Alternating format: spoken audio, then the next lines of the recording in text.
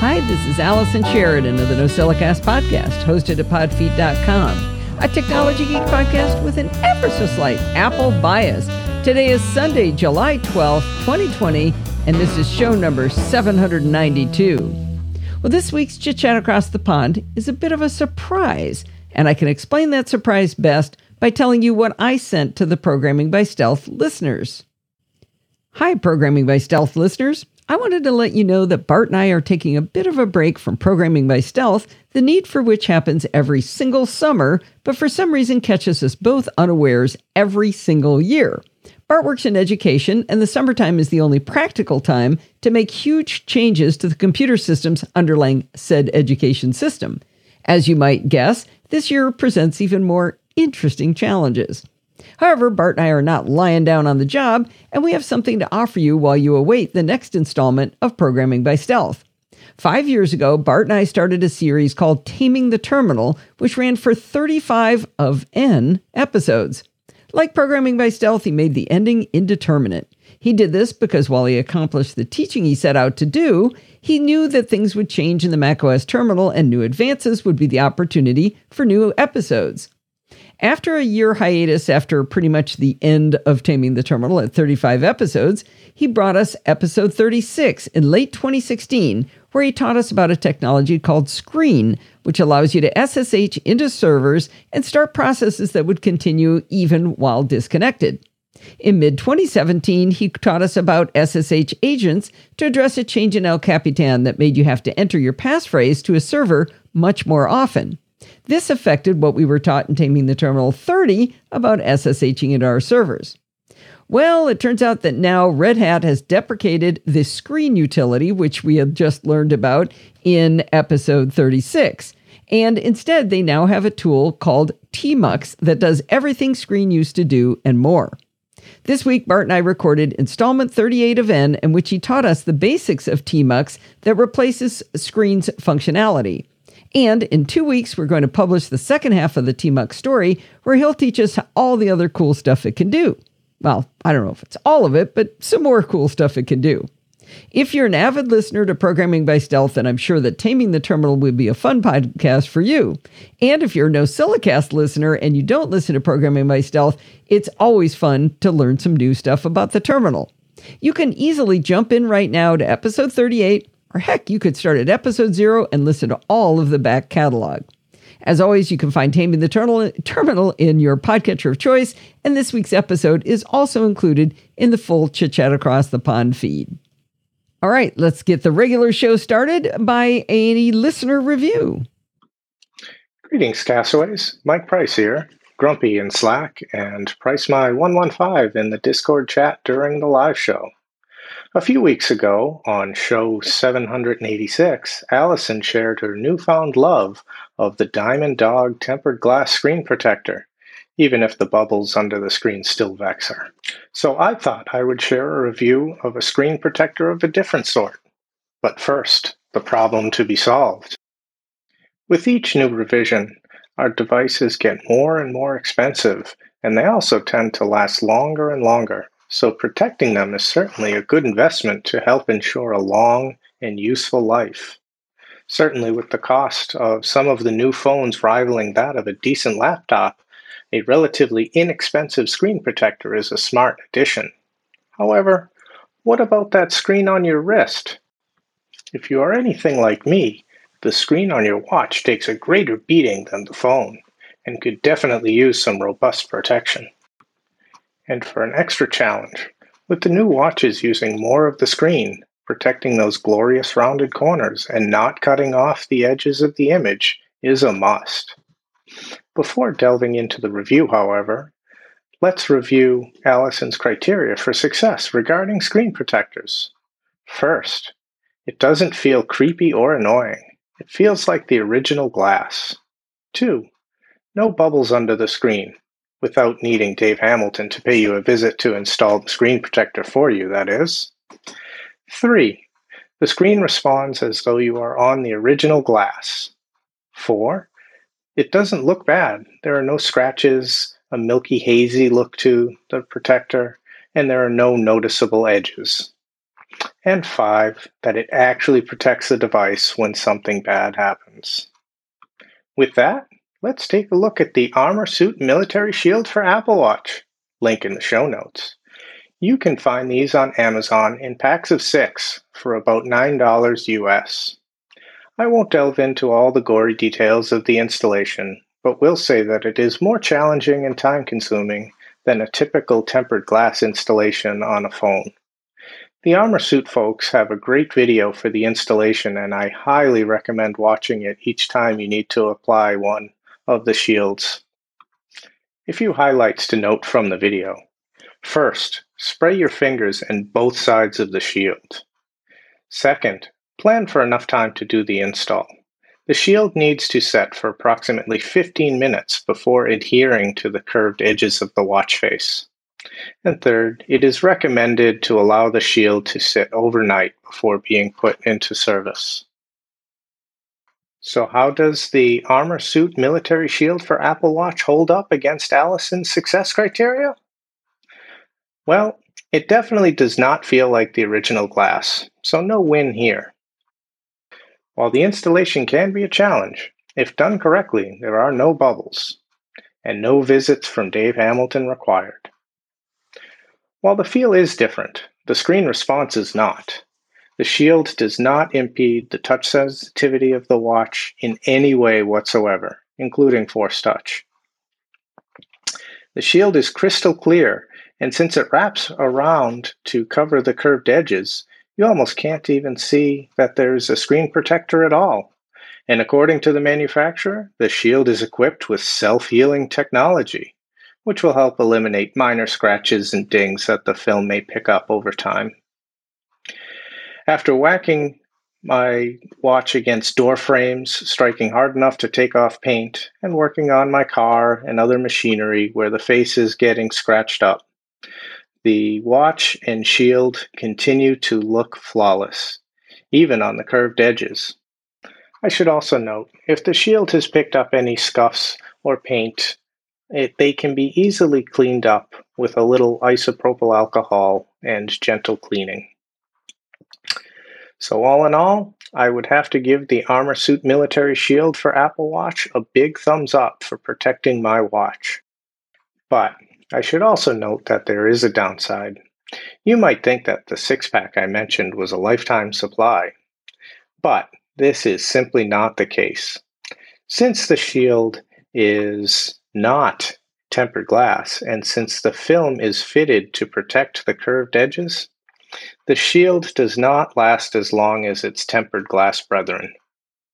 My experience has been that usually after about 8 weeks of normal wear, I will find one of the corners starting to peel up. If caught early enough, you may be able to re-adhere that corner, but eventually it will start peeling more. I can usually put up with the loose corner for another week or so before needing to replace the shield. Looking at the manufacturer's website, they also have protectors for the entire body of the watch, but I haven't had any experience with those. I hope this review helps you to keep all your beloved tech well protected. And if you have any questions, please feel free to reach out to me in the Slack community. That was fantastic, Mike. Thank you so much. I have been looking at those the shields for Apple Watches because I definitely bang my wrist into everything. It seems like they all fall into one of two classes, either like the Armor Shield. Is it Armor Shield? Was that the right name? Anyway, like the one you just reviewed, where eventually they start to peel, or they're a hard shape that's like a tempered glass. But then you know what those do? They just pop off. You just look down at your watch one day and they're gone from the reviews I saw. So anyway, I appreciate the review and I will consider that one very carefully. In Programming by Stealth with Bart Busschots, our latest assignment has been to create a world clock. I've talked to you a little bit about this a couple of times. Through the last few months, Bart has been adding challenges to make it more and more useful. For once, I got ahead of the class by adding new functionality to mine before Bart ever assigned that challenge to us. Let's step back a little bit and let me elaborate. These world clocks are web apps written in JavaScript, HTML, and CSS. At one point, the assignment was to create a set of clocks where the user could see the time zone in 2 different cities where they actually got to choose the time zones to view. I talked to a lot of people in a lot of different time zones, so this was a super fun assignment for me. It was useful because I could, say, change one zone to New Zealand and see at a glance whether Alistair was awake yet. He's on the other side of the international date line, so I like to find out what's happening in the world tomorrow. But I also often need to people that are in other parts of the world, and figuring out what time we will meet is often quite challenging. You've heard me talk before about this problem. It's not that I need to know what time it is right now in another time zone. It's that I need to figure out what time it will be in another time zone if I shift forward in time. Now, there used to be an amazing dashboard widget called Time Scroller that solved the problem for me, which I first started talking about to you in August of 2009. Sadly, dashboard widgets were removed with the recent macOS update. There is still an app for the iPhone, but it hasn't been updated in a very long time, and I usually need this when I'm just looking at my Mac. I want instant access to that information. So this gave me the idea to add this concept of shifting time to my world clock, so I named it Time Shifter Clock. I actually put my clock up at podfeet.com so you could see it, and it works great. We've been working on even more enhanced capabilities in our clocks, but I'm not ready to show those to you yet. I have, however, continued to annoy my friends and family by showing them every single little iteration along the way because I get all excited when something works. One of those people I've been showing off my clock to is Pat Dengler.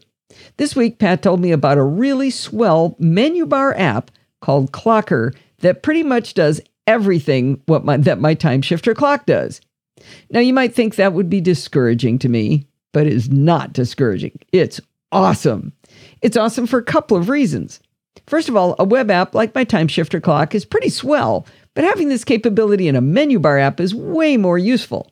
Secondly, it's not discouraging because I don't know how to write a Mac app, so it doesn't step on my toes at all. Finally, Clocker is a fantastic app. Let's take a deep look at Clocker and see if it's for you. Even though Clocker is a menu bar app, it can also be pinned on screen as a floating panel.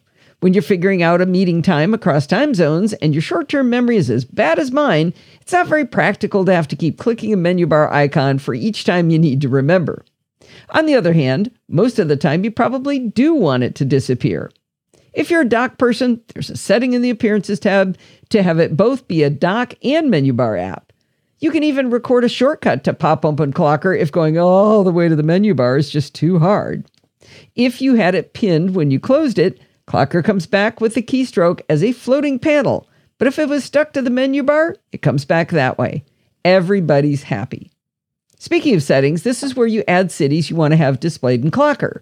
There's a little plus button in the bottom left that brings up a list of places to add and a search window.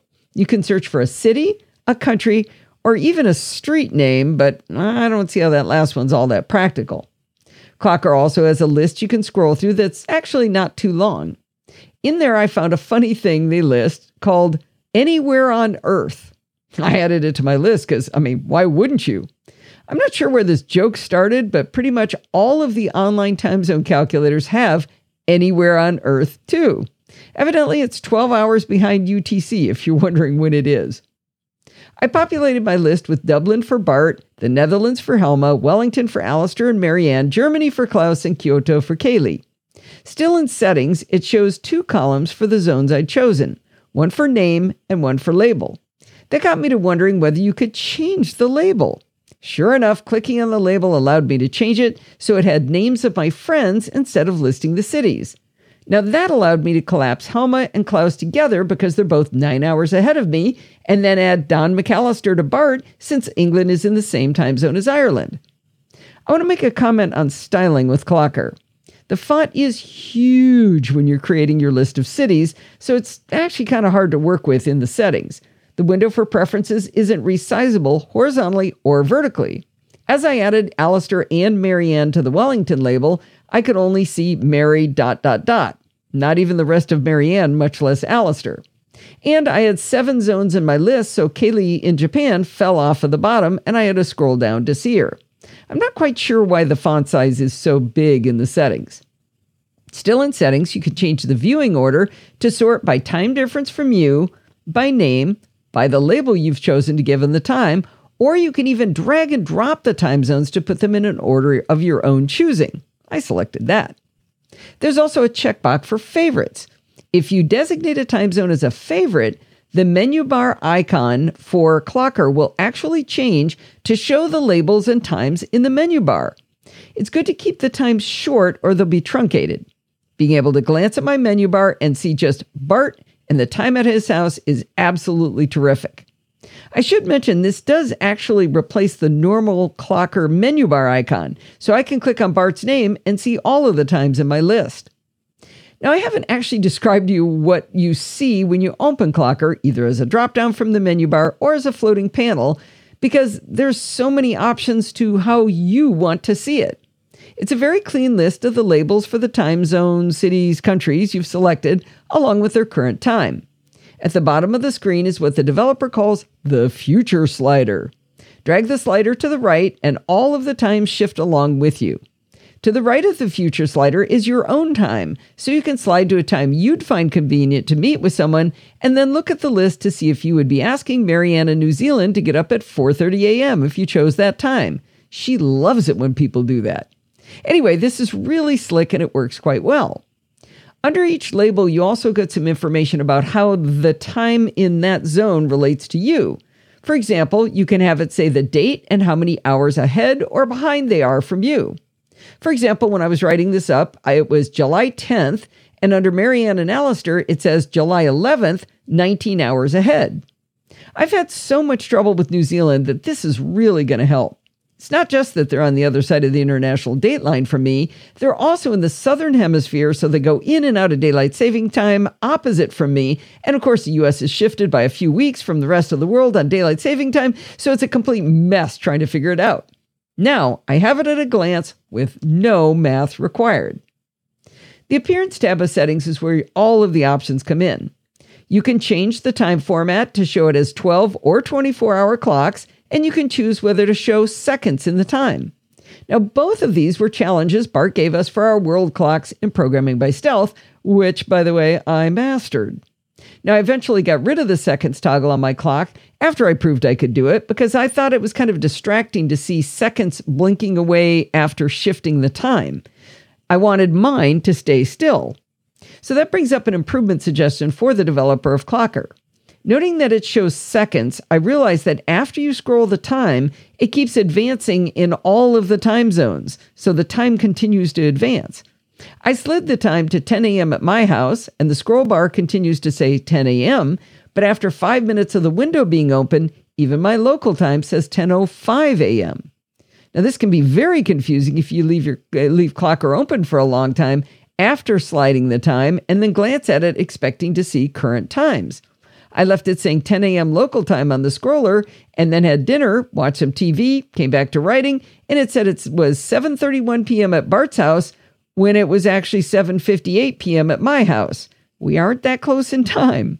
I was really confused at first. Now, this isn't a huge deal if you record the times right after you use the future slider, but I think it makes more sense to freeze those clocks once you've engaged the slider. There's a lot more to like in the Appearance tab. There are 3 options on how to see the day for each of the time zones. You can use Relative, which will write today, tomorrow, or yesterday under each time. You can choose Actual, which puts the day of the week, such as Friday or Thursday. Or you can have it display the date in month and day. Again, something for everyone in Clockr. Maybe you don't need the future time slider. That's cool. You can turn it off in Appearance. You can have Clockr display sunrise and sunset in each time if you like. This could be useful if you want a quick visual on how far you can push the other person into an annoying time of day. It also tells you what time sunset and sunrise are based on which one is closer to the time you've chosen. I think it's a little too much information for me and a little too hard to interpret the icons, so I'm glad I have the option to toggle it off, but you might like to have it on. You can change the size of the font display of Clockr as well. It's a nice accessibility feature and it really helps to see things at a quick glance. If you pump the font size up all the way and have more than, say, 5 times in your list, you will have to scroll to see all of them, though, because the Clockr window is not resizable. By default, the future slider goes forward just 24 hours, which is all I thought it would do. But since it actually tells you the day and date and time, The developer lets you extend the future slider out to 7 days. I hadn't thought about going out days on my time shifter. Bart is going to love this tool for his scheduling of Let's Talk Apple and Let's Talk Photography guests. There's some menu bar specific options as well. Remember how you can have one or more time zones set as favorites and see them in the menu bar? In Appearance, you can toggle on or off the day and date as well in the menu bar. Now remember how I said you should keep your labels short so they fit in that menu bar app if they're favorites, when they're just in the menu bar?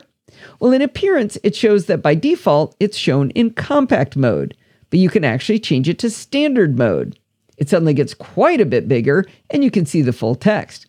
However, if you put more than one favorite up with the standard size, you'll get a warning from Clockr that's really interesting. It says, multiple time zones occupy space, and if macOS determines Clockr is occupying too much space, it'll hide Clockr entirely. Now, I did not know that macOS watched out for menu bar hogs. I'm sure glad it does because I've got so many of them, and they take up basically all usable space as it is. There's one toggle that's grayed out for me, and I'm not sure why. It's called Include Place Name. I have no idea what that is. I thought maybe it was because I relabeled all of the time zones, but I put them back to their original form, and it was still grayed out. I bet you thought we were done by now. Nope. Clockr has one more trick up its proverbial sleeve.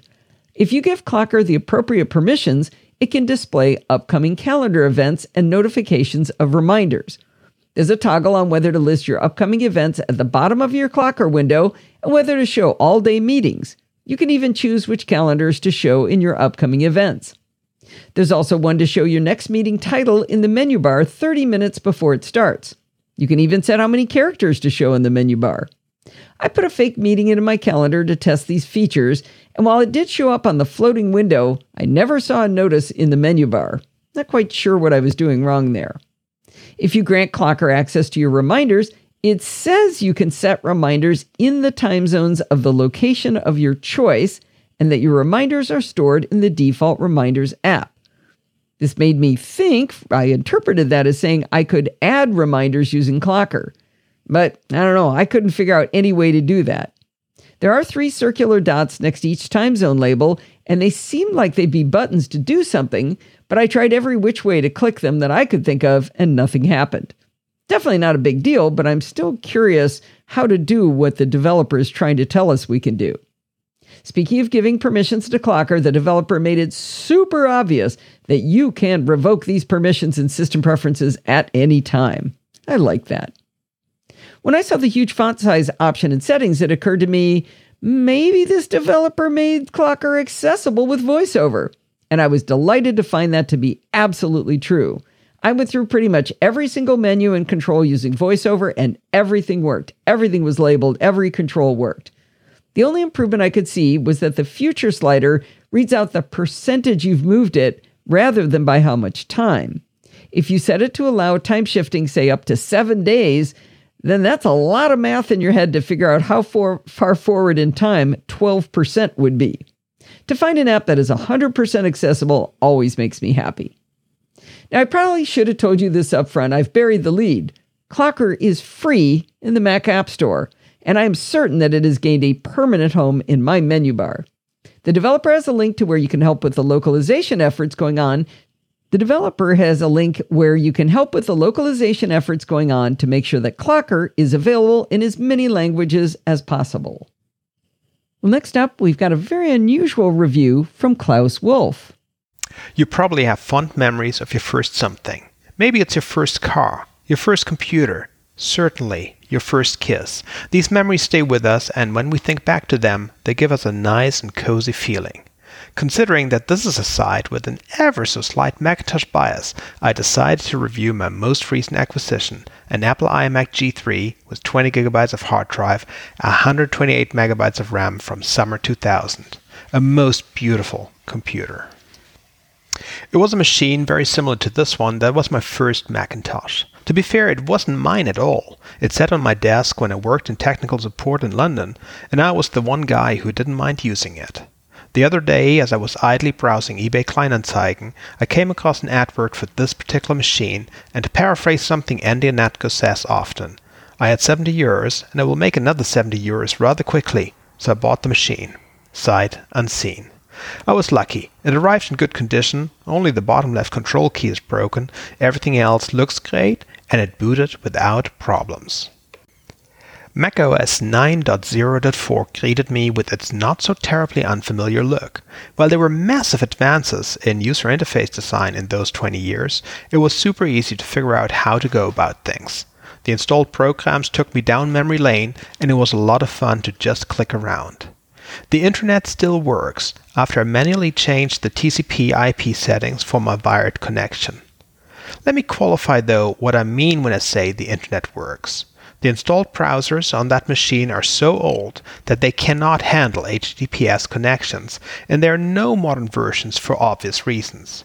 What that means is that you can Google just fine, as Google offers an HTTP connection, but most everything you might want to access, including podfeet.com, will be inaccessible. Some sites dedicated to these old machines will actually disable HTTPS for you, like the Macintosh repository. After the first excitement had settled, I figured I should try to install OS X 10.3.2, as it might improve things. I'll spare you the anxiety, it didn't, but while working on this I screwed up big time. The system folder could no longer be found, the machine was dead in the water, and so I got to embark on a journey of discovery. That journey taught me a lot I had long forgotten. In the end, this is a story about the power of the internet and the kindness of strangers who put their wisdom online. Head over to podfeet.com to read the entire review. I love everything about this review from Klaus. Looking at the images he put in the blog post sure brought back some fond memories for me too. In the rest of the written review, he explains how he got macOS 9 back up and running after he tried to do that upgrade to OS X. He gives detailed instructions on how he made a thumb drive off of which to boot into macOS 9, and how he eventually did figure out how to get OS X 10.13.2 running after all. He gives us screenshots of how HTTPS thwarted my dream of seeing podfeet.com on macOS 9, how he cheated with a quick 3-line PHP script, and how great podfeet.com does look on OS X Panther. Great within a given definition of great. Anyway, thank you so much for giving us this fun walk down memory lane, Klaus. So, remember a few weeks ago when I told you that I'd become an affiliate for Wyze products? Well, this week I got the following message. Quote, "You're receiving this email because you are currently signed up as a member of our Wyze in Response affiliate program. After a little over a month of operating this pilot program, we have decided it's time to phase it out and refocus our sights on our smart home offering." Oh well, it was fun for the 15 minutes it lasted, I guess. And guess what? We've got a pledge break from the venerable Frank Petrie.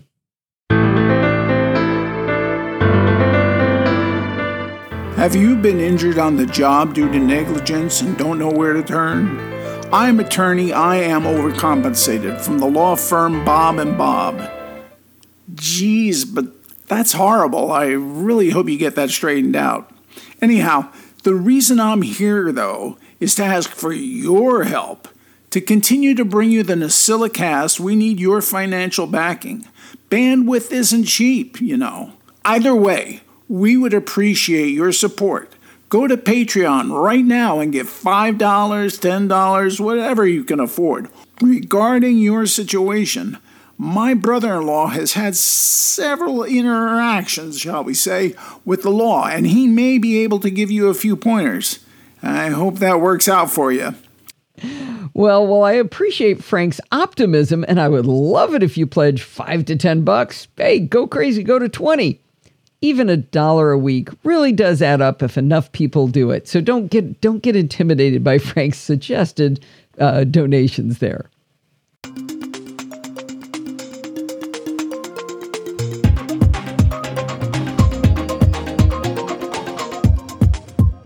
Well, it's that time of the week again. It's time for Security Bits with Bart Busschots. How crazy are things this week, Bart? Relatively quiet, actually. I was pleasantly surprised this morning when I sat down with my RSS reader. the scroll bar was the wrong size in a good way. Oh, good. And actually, we have our shortest ever COVID update to start the show off, and it's purely good news, and I get to brag about my adoptive home country. Oh. Ireland have joined the parade of nations who went with the Apple-Google API route. They launched their app, and it was trusted by the people of Ireland. A few days after it launched, it had reached 25% of the entire adult population of the nation. Wow. So Which there's means- hope you could get to that magic, what is it, 60% they say it needs to be? Yeah, I think like in an ideal world, you'd really like to get to 60, but you know, to go out of the gate and to not have people assume that it must be evil and tracking them, it was just a successful launch, and the fact that they used Apple's API really helped with that. Oh, good, good. And I was, Smart Irish people. I generally expect the least from state agencies in our country, not out of malice, just out of Experience? sort of stick in the muddiness. We've always done it this way. Why would we change? That sort of attitude. But I link in the show notes to the privacy page for the Irish app because it's really, really good. And I mean, some of it is Ireland specific, but most of it isn't. It's just explaining the implications of the Google API. So if there's other countries listening, start your photocopiers.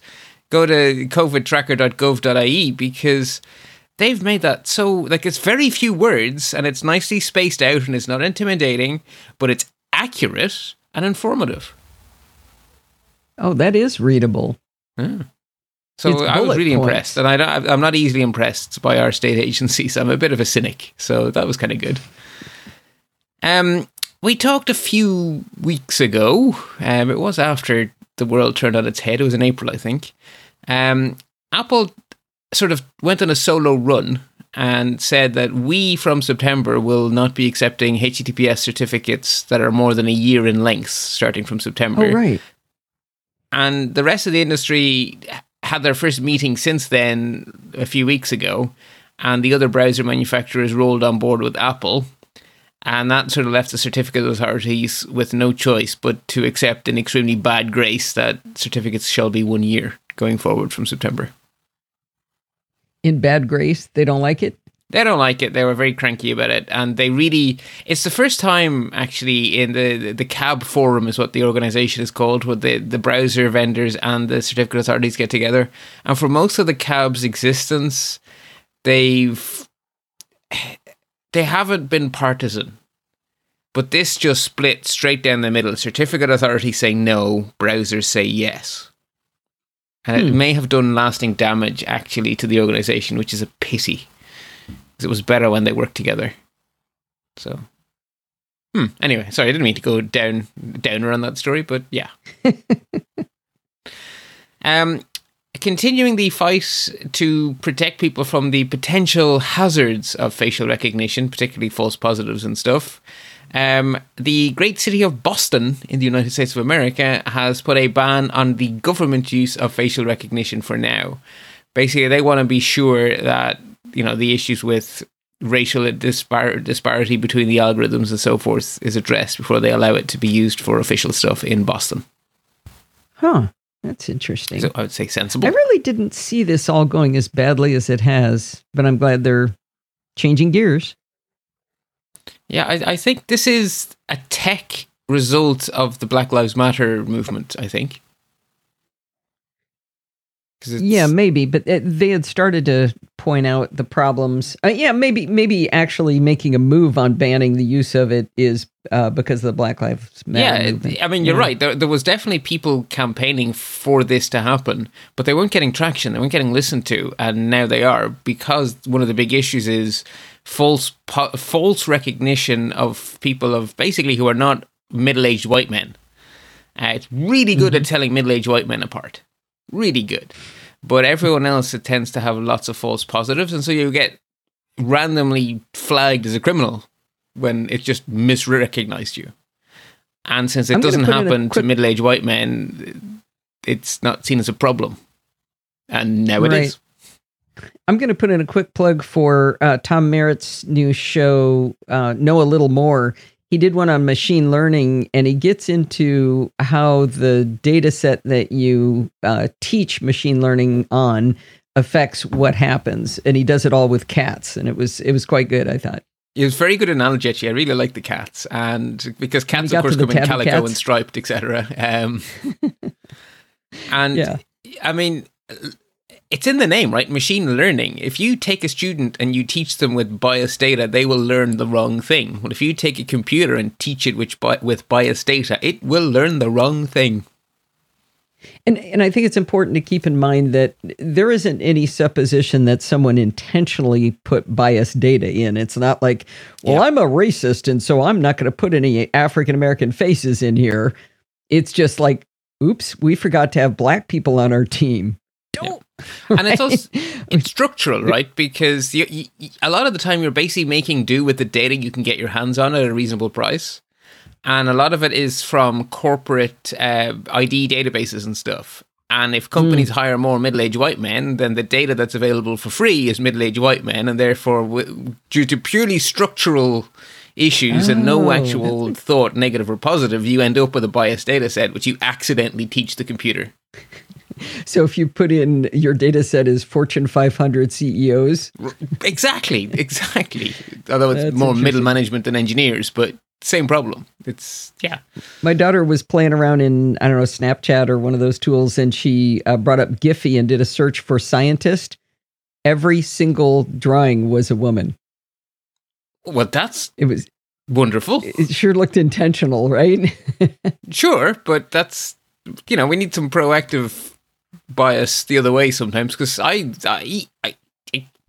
try not to, but I find myself making assumptions when there's a gender neutral name of a scientist. I assume it's a bloke, and I shouldn't do that, and I bloody well know better than that.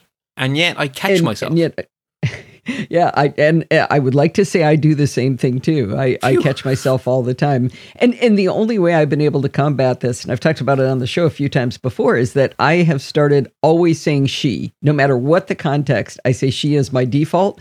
And then that makes me think, well, do I really know it's a she? Whereas if you say he, you don't even bother to think about it, right? Because that's just what you've always said. Yeah. No, that's a good trick, actually. I like it. Because that reminds you to think. You got to do it on bad things too. So if you say, I went to the doctor today, I'm going to say, oh, what did she say?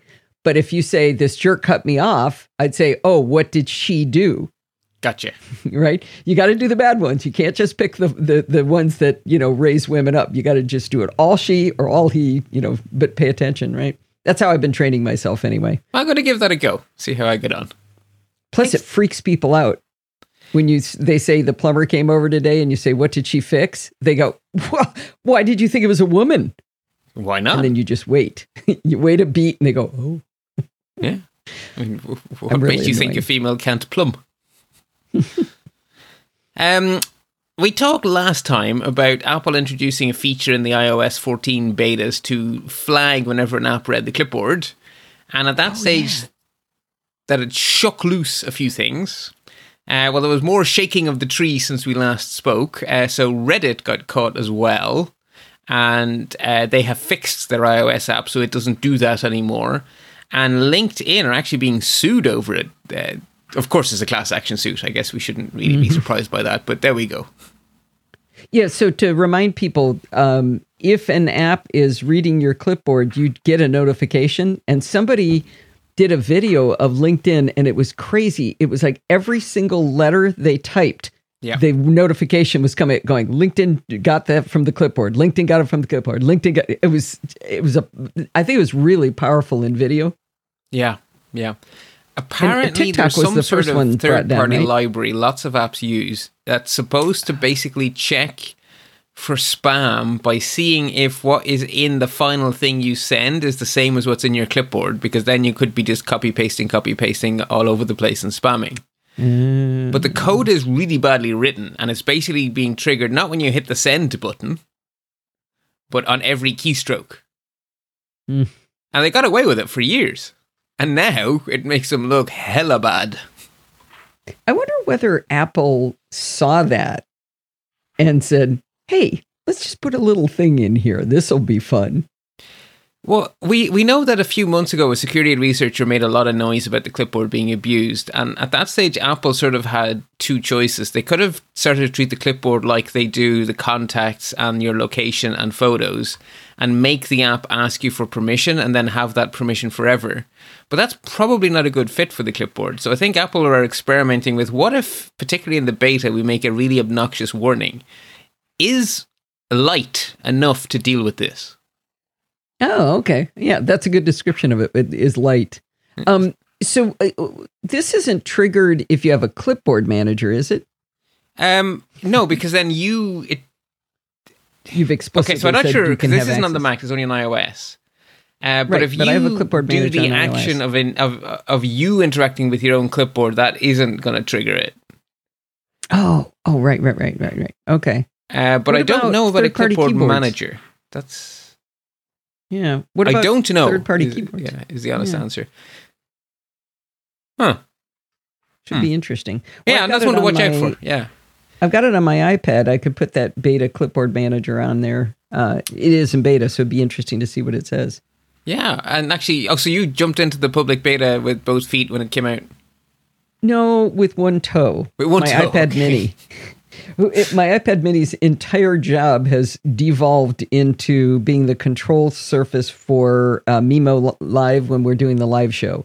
So I tap the screen to mute Steve on it. So it can definitely be risked. Cool. Yeah. There's also a link in the show notes to a very good article on iMore that just gives a nice, well-explained little summary of what this whole clipboard snooping thing is all about, and just sort of explains it very nicely if anyone wants to catch themselves up quickly and easily. Oh, cool. The Senate Judiciary Committee has passed a slightly tweaked version of the Earn It Act we have been worrying about for some time. That's Senator Lindsey Graham's latest present. So the bill has now passed. Can I stop out. you for a second? Sorry? I just learned from again, Tom Merritt's Know It a Little More when he talked about Safe Harbor that was actually bipartisan. There's a Republican and a Democrat on that one. Yeah, there is. Unfortunately, actually, when it comes to the Senator Feinstein has a terrible habit of being on the wrong side of privacy issues, which is unfortunate because I believe she's yours. Mm-hmm. As in California, not Alison Sheridan. Mm-hmm.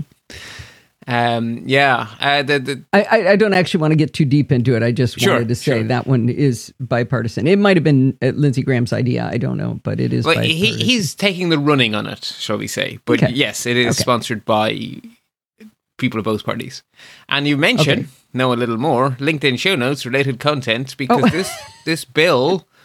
One of its effects is to remove Section 230 of the Communications Decency Act protection, i.e. to remove Safe Harbor in certain situations. So again, Tom explains all about Safe Harbor.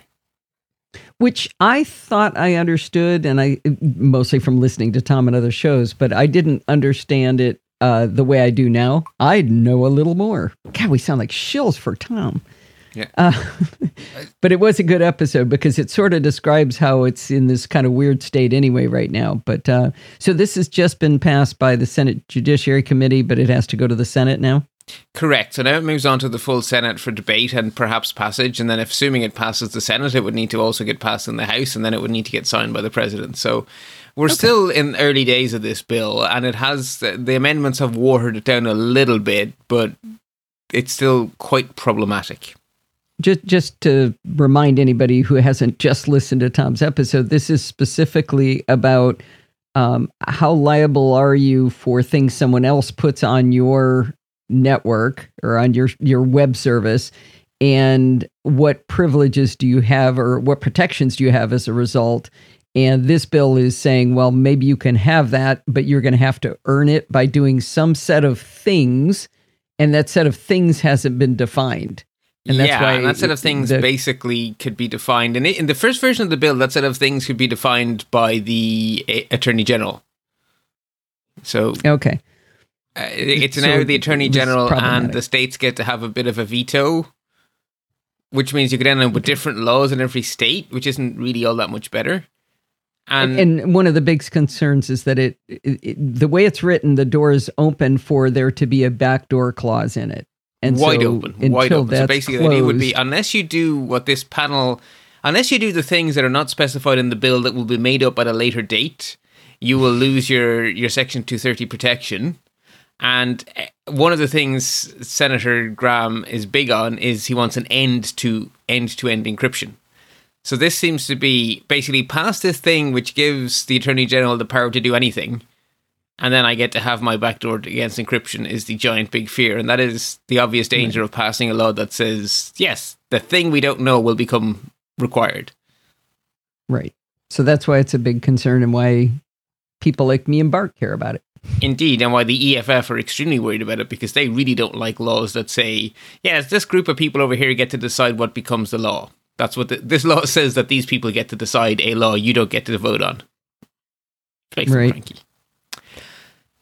Social media continue to evolve in our modern times. Bad news out of the way first. Facebook, on the one hand, this is a glass partially full story, because Facebook did get in outside auditors to audit their management of their platform in terms of voter fraud and that kind of thing. Unfortunately, the auditors did not come back and say, well done, Facebook, have a gold star. They came back rather scathingly. But to end on a glass half full, Facebook published the audit, and Facebook admitted that they could have done better. So it's not entirely doom and gloom. Well, that's good. So they published their own thing saying we didn't do well? Yeah. Yeah, and fairly, like the blog post where they released the results, they eat a bit of the old humble pie.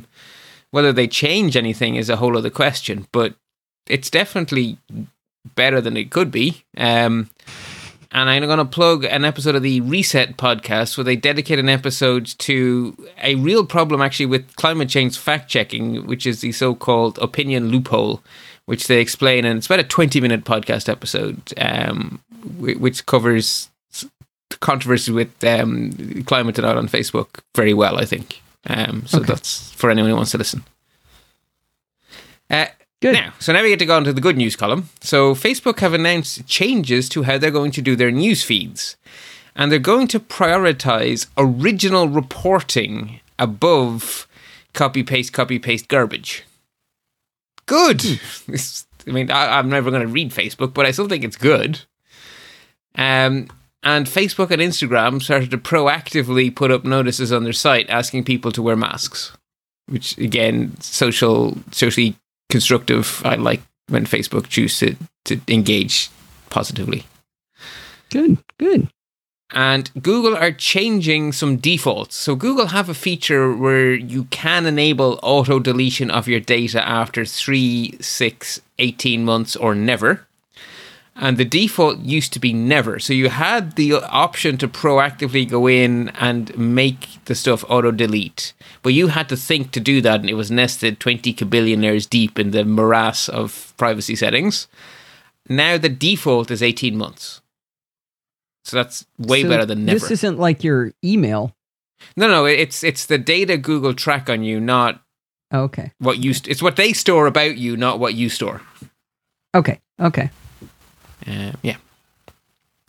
Okay, we have no deep dives, so we jump straight into action alerts. Microsoft have released 2 emergency patches for Windows 10 and Windows Server 2019. And the strange thing about them is they're not coming through the standard Microsoft update system. They're coming through the Windows Store. And that means that for regular home users, these updates have happened silently, automatically, and you don't have to worry about them.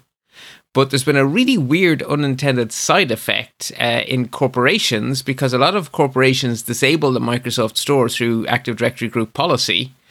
And that means that those machines have now become unupdatable for these critical vulnerabilities. So that's something that corporations are going to have to reconsider how they choose to deal with the Microsoft Store, because it's now gone from being a place to get optional software to being a place to get security updates. Yeah. But again, for our audience, it's all good, which is good.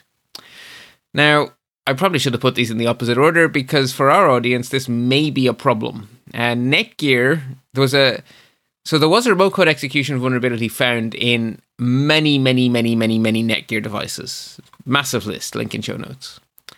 And it has been patched on many devices. But of course, there are devices that are not going to get patched because they're out of support. So if you have a Netgear device, you need to see whether you're on the list of people who have a software update to apply and are golden, or if you are now in the group of people who need to go buy a new router. So you have two links in the show notes that are both to kb.cert.org. Which one is the one that tells you? The second is kb.netgear.com. Oh, sorry, you're right. It starts with KB. Why are they both Knowledge KB? base. Ah, look at that. Yes. Okay, so if you see the list of affected devices, it'll tell you whether you can get the update or not. That's my understanding. So that's Netgear's official page. So it keeps updating, of course, because that's the job of the Netgear KB. So that's basically everything Netgear are telling us about the vulnerability. Okay. So stay tuned, I guess, for updates. Okie dokie. Moving on to worthy warnings. Naked Security are warning of a scam that's targeting website owners and bloggers. So frankly, people like you and me, Alison, who run our own website, but we're not giant big corporations.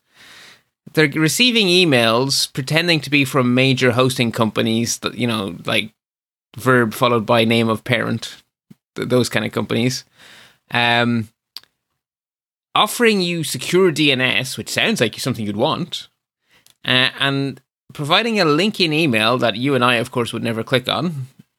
But when you do click on it, you end up on a page that isn't actually said major brand, but is a really good clone of their webpage with a login box. So 3 guesses where this goes. You then enter a username and password in an attempt to secure your DNS, handing over the username and password the bad guys need to take over your DNS and hijack your website. So beware, and we are the kind of people being targeted. So not the big guys, us little folk. I only do things like this if you point me at it and tell me to do it. So I'm golden. Good. And you are the master of the never click on links in email. You type them in directly, etc., etc. So that I don't have to tell you. There has been a massive collection of data breaches put up for sale on the dark web, 133 million records from many different websites. So this is, I think, a good time to, if you're using a password manager that has support for Have I Been Pwned built in, which is true of 1Password and LastPass, then that app is proactively making sure that you're not caught up in these mega breaches. And if you are, it will warn you proactively. But if you're not using a password manager that has been integrated with Have I Been Pwned, now is probably a good time to do a little checkup over at haveibeenpwned.com and just to make sure that you don't have passwords you need to go change. Because there's a lot of sites been affected by these mega breaches recently. So we have some services that are checking our accounts, and we get reports of what's what's happening to our data and everything in our logins. And they always come back and go, the email address Allison@podfeet.com was found in a dark database. Really? Well, yeah, but I mean, it's completely unhelpful. You are tied up in these breaches. And so with Have I Been Pwned, they're more helpful. They don't just tell you. Yeah, exactly. Have I Been Pwned says, here's the site. You need to change your password because it's in there. These other ones just say Allison@podfeet.com. Yeah, yes. My chances of being alive on planet Earth in 2020 and having been on the internet for 30 years, I am in a breach. That is beyond question, right? Exactly. Yeah, you need more help. You need, where did you find this password? What site was hacked? Intego are reporting a new Mac Trojan called EvilQuest. It is a Trojan, but it is spreading quite actively via pirated Mac software. So this is a timely reminder that you don't download software from untrusted sources, and you definitely don't steal software because it deprives coders of the ability to put food on the table. And I find that objectionable. So that's me on my little soapbox here, but God darn it, don't go stealing software and then you won't get hit by these Trojans. Exactly. I'm not sympathetic at all here. I enjoy these. Good. Yeah, you're right, because you consider it was... I had a phrase I used to use for it called cyber Darwinism. You sort of get what you deserve. Now, can Evil Quest be caught not by downloading pirated software? It may not be pirated, but it's a Trojan, so you do have to do it to yourself. It's going to involve some form of trickery. So either telling you that you need a Flash plugin or something, and then instead of going to Adobe and downloading it, you follow the link that the pop-up told you to go to. So that's social engineering. So that's different. That's naivete rather than malice on the part of the people, right? They're not pirates. They're just a little bit too innocent for the internet in 2020. But it doesn't spread on its own. It requires you to let it in. Okay. So be careful. Ever-present vigilance is your defense here. Notable news then. A bug has been found in Mojave, which made a fair bit of headlines briefly, but it has a fire extinguisher next to it. So this is one of those bugs where the nice-to-have layer of privacy protection that Apple has added on top of the Mac has been found to have a hole in it.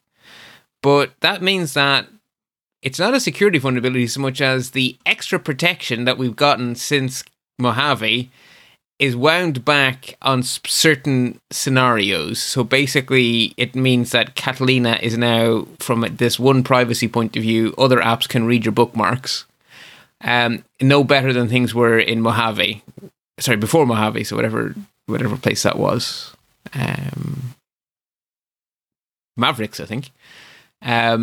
So it's not good, and I'm sure Apple will fix it, but it's not catastrophic because all it is that a malicious app that you choose to install, and you would have to proactively go out and install said malicious app, can read your favorites in Safari, which is a privacy violation.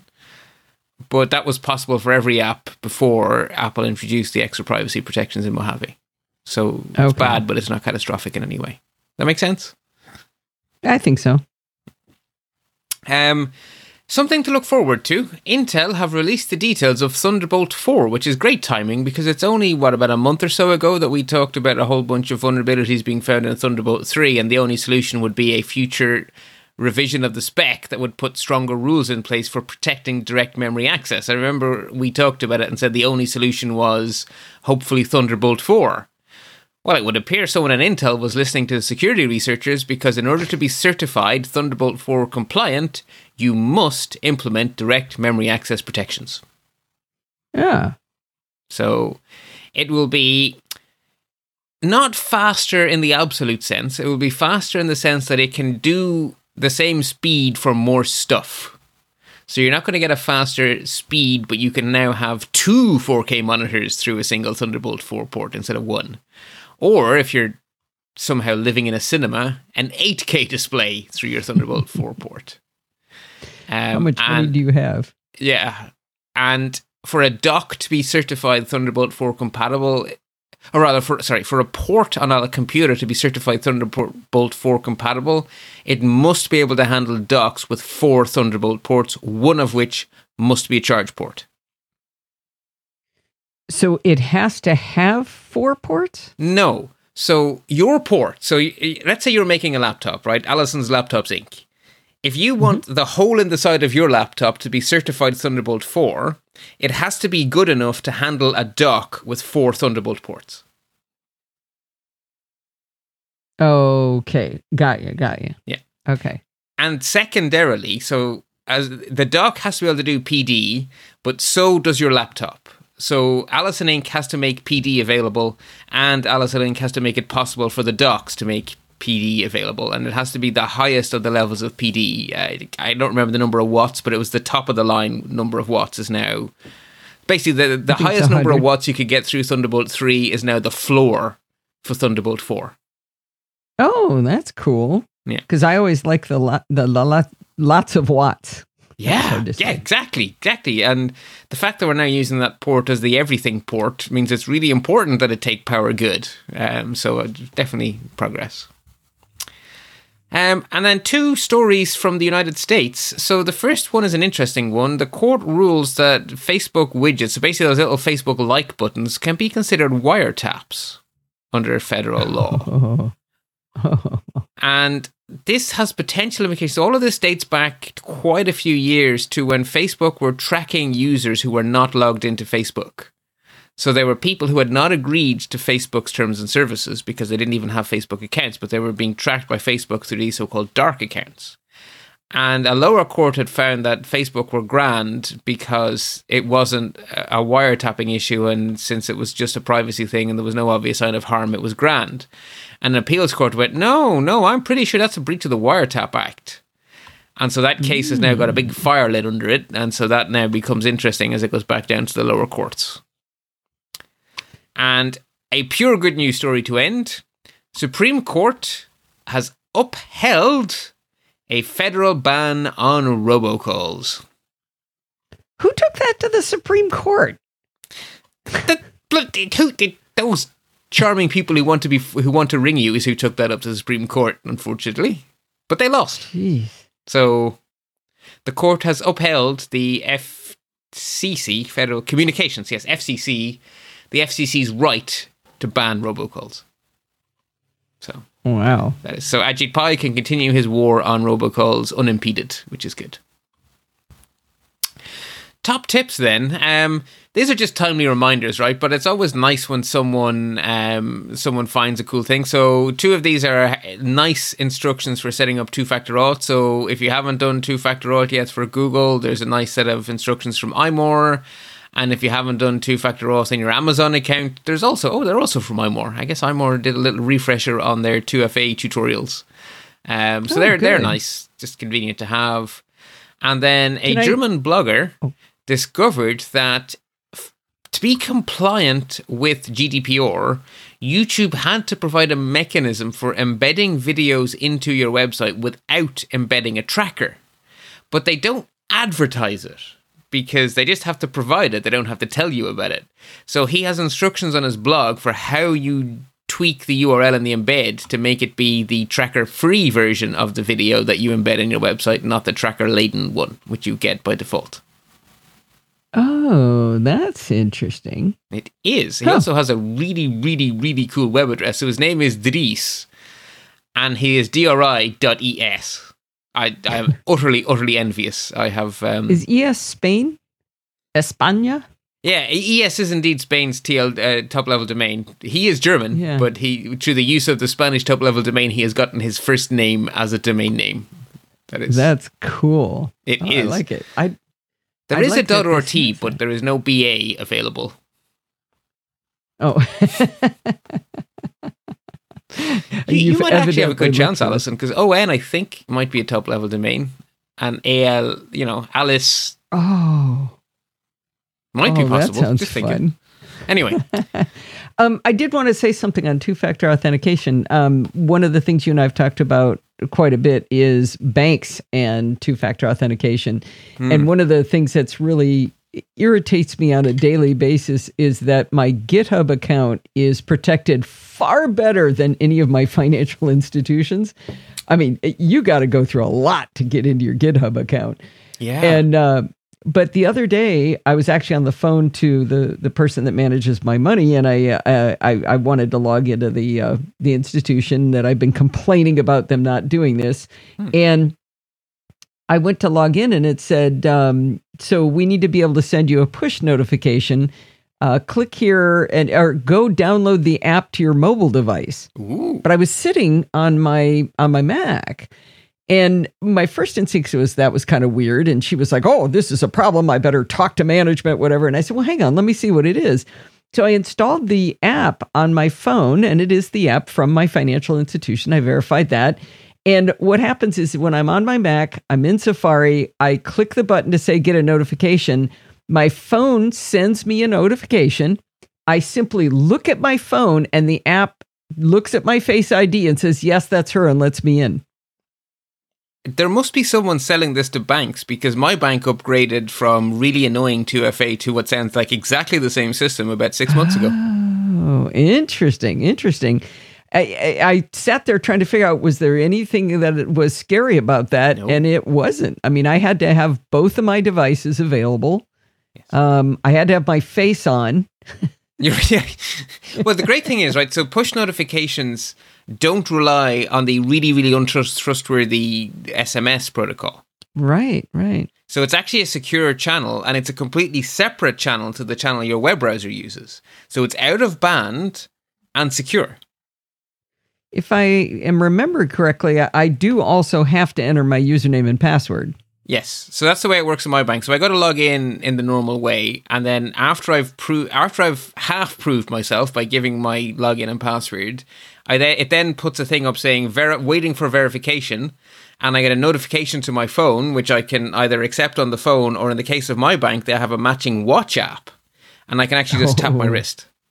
Nice. Well, wait a minute. Oh, because it's connected to your wrist, it's authenticated. Yeah, exactly. No, yeah, exactly. They assuming still my watch do is have unlocked, etc. They still have a button that says request temporary PIN. I wonder So I how guess that if works. 'Cause somebody if that's a got good this process, it's far- probably still okay. Yeah. But I hope they have some Interesting, hoops. I had pinned a very long but not yet sent email to my financial person outlining all of the reasons why this was idiotic that they didn't have it. And I never sent it. And then this happened, and she's like, well, I still don't like that. And I said, no. This is really, really good. Yeah, that's superb. Yeah. Excellent. No, that's really good. Moving on to interesting insights. iMore are getting a lot of love in these show notes, and I never actually realized the pattern because these stories are gathered over 2 weeks, so I don't realize the patterns, but iMore are getting a lot of love from me today. They've done a big article. It's basically an overview and review of all of the major AV options for Mac users. So it's an overview in the sense that they've broken it down into best for this scenario, best for that scenario. But they haven't just listed the apps. They've actually done a sort of a mini review of each and every one as well. So it's like an overview and a bunch of reviews. Someone put a lot of work into it. So if you fancy running AV on your Mac, that iMore article definitely leverage all their hard work. Did they, by any chance, answer the question of whether they think you need it at all, though? That wasn't really the focus of this article. If they haven't, I know Naked Security have regularly addressed that question. So if you search for that over on the Naked Security blog, you will get some informed opinion on that. My feeling is that it really depends on your use of your computer and your level of digital nativeness. So family members, there's a lot of them I would feel better if they were running AV. Not, just because they're a little more naive and inexperienced about how you might catch a Trojan. So it would be nice if something had their back. But I don't run AV at the moment. Right. That is one thing that bothers me is usually when smart people answer that question, they answer for themselves. It's like, well, okay, which is really dumb, ironically. Yeah. Last story then is just because it's cool. If you go to this is true of iOS on your Mac. If you go to your About This Mac, it'll tell you what version of the OS you're running. But if you go into enough detail, I think you need to go into the system report, and on iOS you will see it. But there's not just the version number of the operating system, there's also the build number. And that's always like this cryptic thing. Well, those build numbers have real meaning, and they can often tell you what's been going on behind the scenes at Apple, because they sort of give you a little peek under the hood about what's going on. And they can tell you things like how long Apple worked on a version, because they're basically daily build numbers in there. So if the number has only incremented by a few, then there's not much work has gone into that update. Whereas if the number is incremented by lots and lots and lots of builds, then it's something Apple worked really hard on. And it also shows us things like that when Apple released, was it iOS 13.1? They hadn't intended that to be 13.1. They'd intended that to be 13.0, and you can tell that based on the build numbers. Interesting.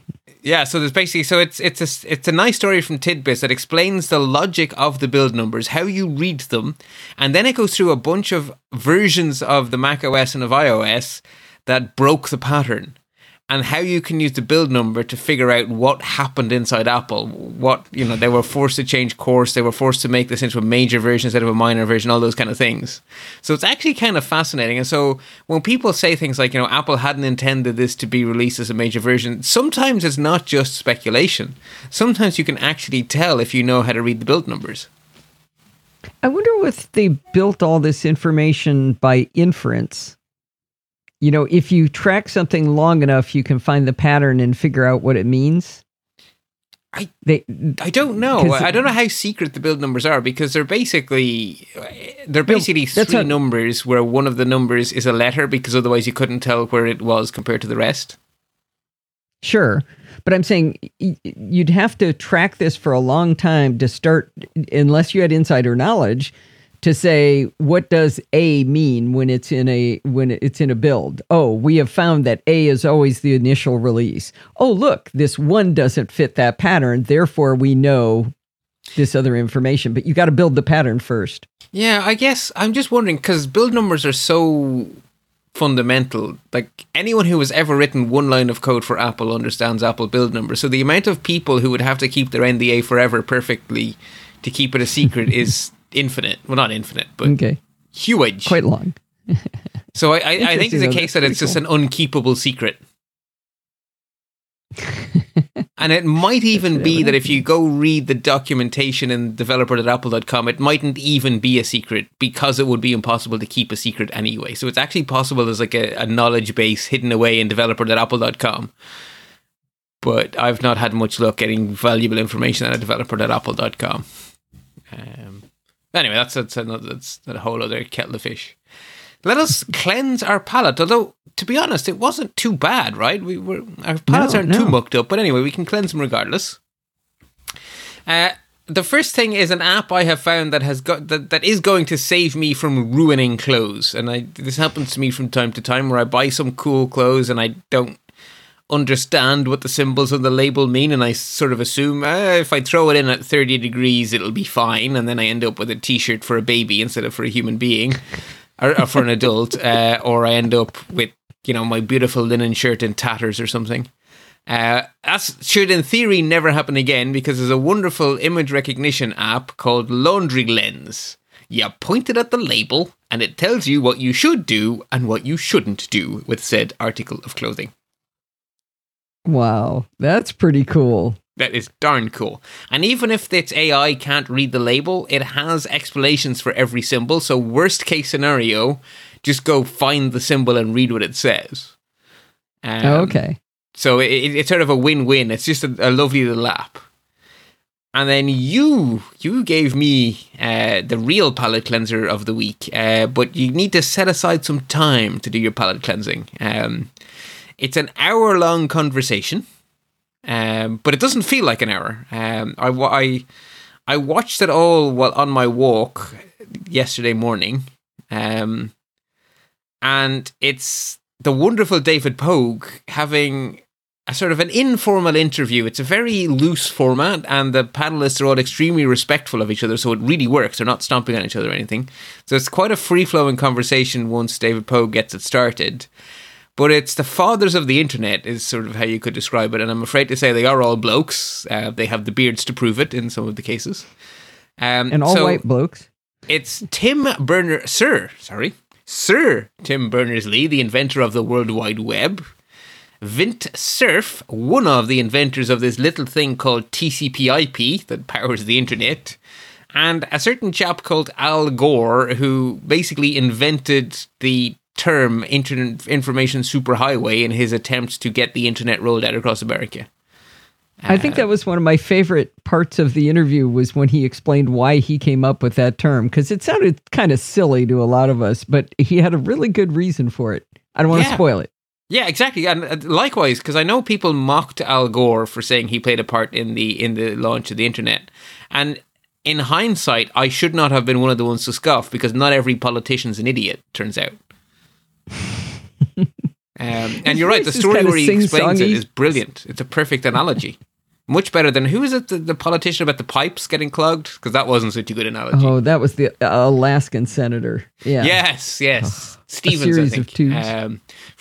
That didn't go so good. But no, the information superhighway, that works.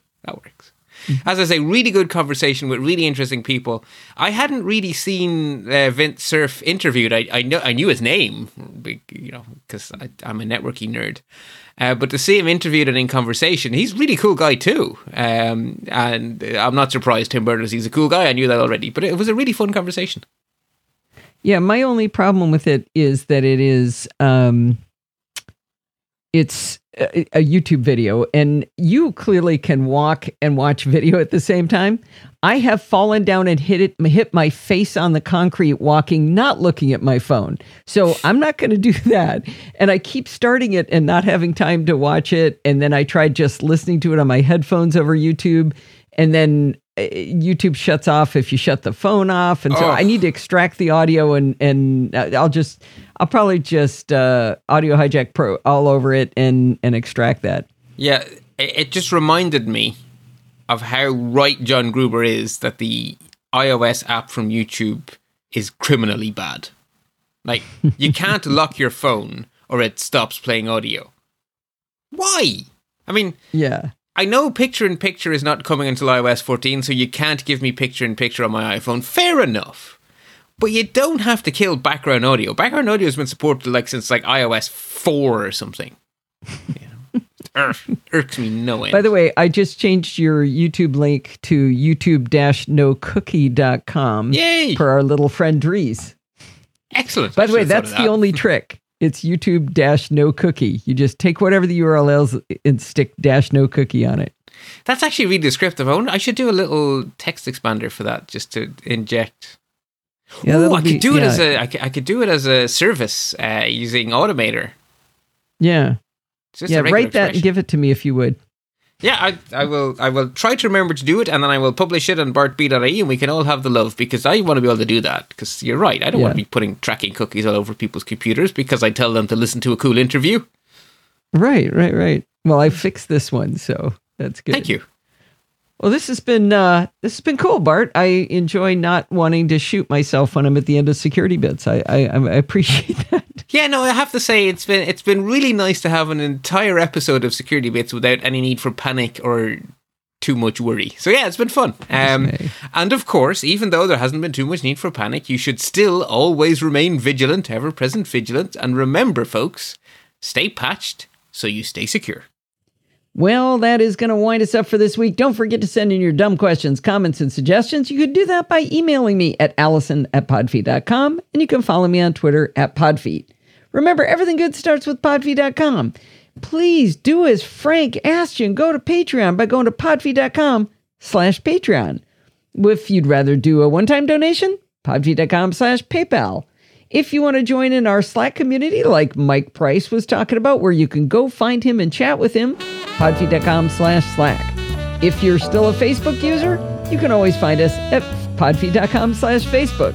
And if you want to join in the fun of the live show and watch all of Jason's GIFs and find out what name Marty has given himself this week, head on over to podfeet.com/live on Sunday nights at 5 p.m. Pacific time and join the friendly and enthusiastic NosillaCastaways. Thanks for listening and stay subscribed.